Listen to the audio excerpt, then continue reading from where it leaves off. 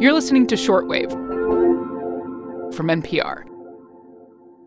Hey, everybody. Maddie Sofia here with Shortwave reporter Emily Kwong. Hey, Kwong. Hey, Maddie. So a couple of months ago, we got an email from scientist Esther Adekunle in London, who, from the time she was a kid, was fascinated by snails. So I tended to just try and find them in my playground in school and just observe them, observe how they moved. I was super fascinated with like the slime that they left behind when they were moving. So that was kind of like observing small and slimy things sounds like classic scientist behavior to me, Kwong. Absolutely. It's weird because I felt like I belonged in science pretty early on, actually, as a kid. But when I realized the lack of diverse representation in science as I was progressing in education, I actually became less confident that I belonged in science. In part because science has been dominated by white men. And as a Black woman, Esther saw few people who looked like her in her textbooks. You have Francis Crick and James Watson, who are credited with discerning the structure of DNA. You have Carl Linnaeus, the father of modern taxonomy, and this is how science is traditionally taught, right? You could call this the great men of science approach to education. Yeah. I mean, you kind of just memorized what these scientists did, but not so much who they were or what they believed. Exactly. And in college, she started digging into the personal histories of these scientists and was really disturbed by what she found. Carl Linnaeus classified organisms, but he also classified people by skin color in really racist ways. Yep. And Watson and Crick, they've espoused racist and eugenicist views.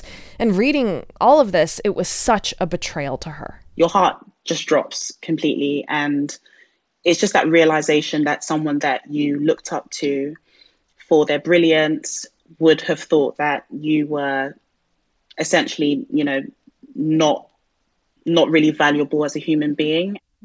Esther did become a scientist. She makes antibodies now and wrote to us with this really powerful question.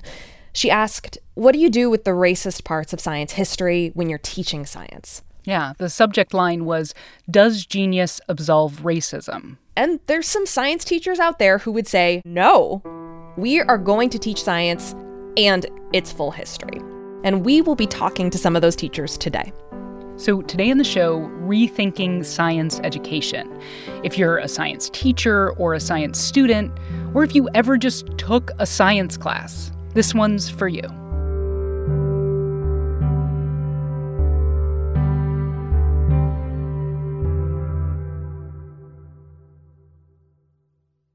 All right, today on the show, we're unspooling what's not working in science education around representation and racism, and how to teach science in a more inclusive way. An idea from listener and scientist Esther Adekunle. Yes. So, thanks to Esther, we went looking for K-12 teachers teaching at the intersection of science and racial justice at all grade levels. And I want to start with Lettimisia Fears. She's a postdoctoral fellow in the Collaborative for STEM Education and Outreach at Vanderbilt. Okay. She's a Black scientist helping out in science classrooms in Tennessee. And among fifth graders at this one particular school, she is a total rock star. She'll walk into a classroom and they'll be like, Miss Fears is here, Dr. Fears. Yeah, it's me, everyone. No autographs today. We lit up each other's world, I would say that.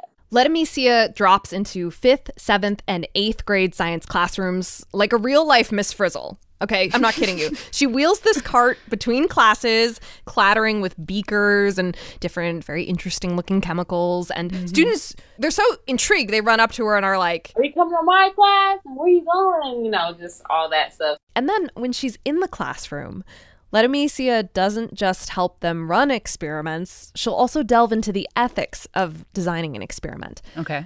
She'll talk about how wrong the Tuskegee study was, which is when scientists studied syphilis in Black men and withheld treatment. So she's like introducing bioethics to kids as an important part of the curriculum. Yep. Scientists are presented as very human, herself included.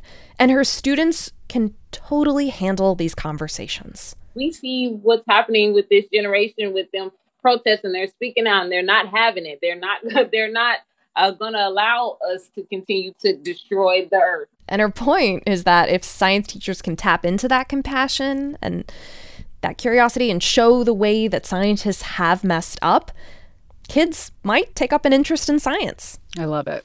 And if we can't do that, then we are going to lose them. And I think it's hard for minority kids. They already don't see themselves as the teacher or the person that's doing the science. So that already kind of puts up a block of, well, that's just what the old white men with the crazy hair do. And so another thing Lettimisia does is name drop scientists of color as often as possible. She'll talk about astrophysicist Jedidah Eisler, medical physicist Hadia Nicole Green, astronauts Joseph Acaba and Jeanette Epps. She designed a paper rocket lesson around them. And this helps kids develop a mental picture of a career in STEM beyond a doctor or a dentist. This is so cool because it's not just about teaching science history, right? It's also helping students see themselves as scientists. And for Gretchen Craig Turner, the next teacher I want to introduce you to, okay, this level of engagement becomes even more important as students get older and start to, get into their teenage years and develop their own opinions. Their own opinions about science? Yeah, to be critical of it. Oh, yeah, that was not in my K through 12 science education. Hers either. I don't remember a lot of writing or opinions being a part of science. In fact, it was very much, I believe, taught that opinions didn't belong in science, right? That it was supposed to be a right answer. Gretchen teaches at Burlington Edison High School in Washington State.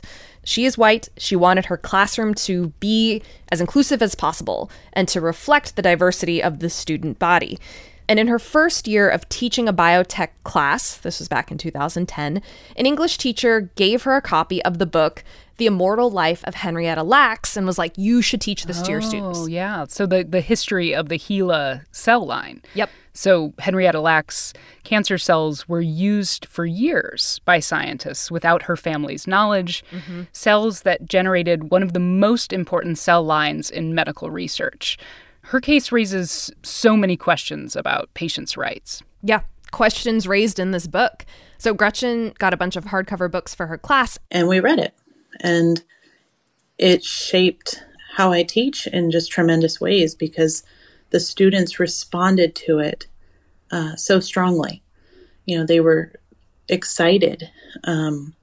Maybe not at first. I still get a lot of, Turner, this isn't an English class, right? But they got into it. So into it. It is a 6-week unit. It's a book in a science class. Students do cell labs while they're reading, and they journal too. Okay, so they're jotting down notes on different themes like medical apartheid, informed consent, lab science, and at the end, they write a big paper. And also, oftentimes in class, there will be students whose own families have experienced medical apartheid and the effects of that. And I think some of the students can see themselves in the story of the Lacks family. The conversations become really personal and probing. Not, necessarily what you'd expect in a science class. But exactly what Gretchen is hoping for. Well, I think what, many young people ultimately want from their teachers is to be seen and to be heard. And so if the science curriculum, if they feel seen and heard through that curriculum, they're more invested. So when her students learn about genetic testing, Gretchen includes a film about the Innocence Project. They're a group that uses DNA testing to exonerate those who have been wrongfully imprisoned. And Gretchen has her students write poetry and songs as kind of odes to those wrongfully convicted. My blood, my skin, my hair, all held the key to my freedom. DNA. My eyes glazed over, desperate for relief, with a pain I now understood. My hand reaches for his... I don't know how often you're around teenagers, but teenagers have this just tremendous sense of justice and what is right, and so those conversations are often very passionate for students, but it's also the world that they live in. Wow. I mean, Kwong, there's so many things in here that are so powerful. And I know there's a lot of science teachers who listen to shortwave, who might want to incorporate racial justice and history into their teaching, too. I mean, where do they look?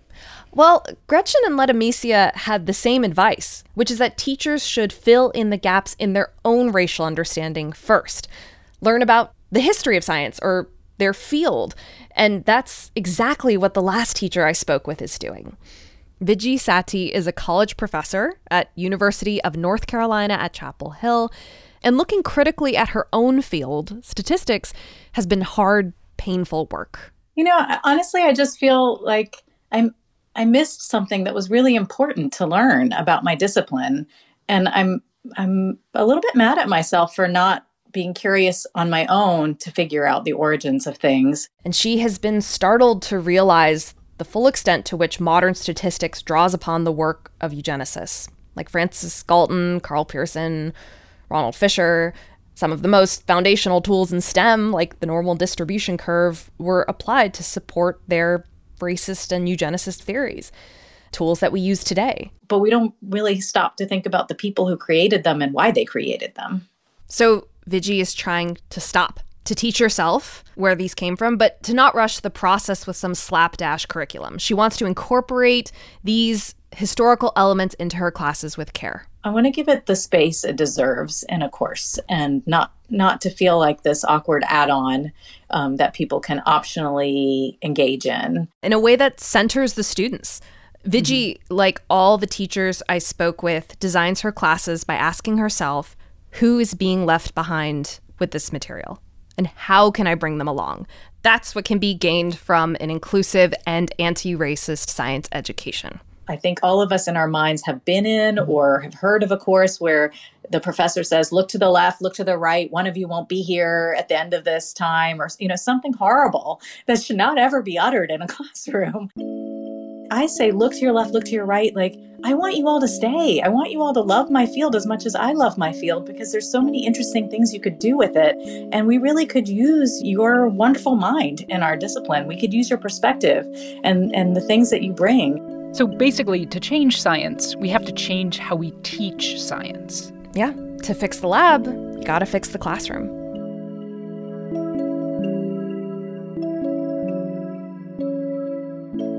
Special thanks to Yowei Shaw for contributing reporting to this episode, and to Esther Adekunle for pitching this idea. This episode was produced by Rebecca Ramirez, fact-checked by Ariella Zabidi, and edited by Viet Le. We're back tomorrow with more Shortwave from NPR.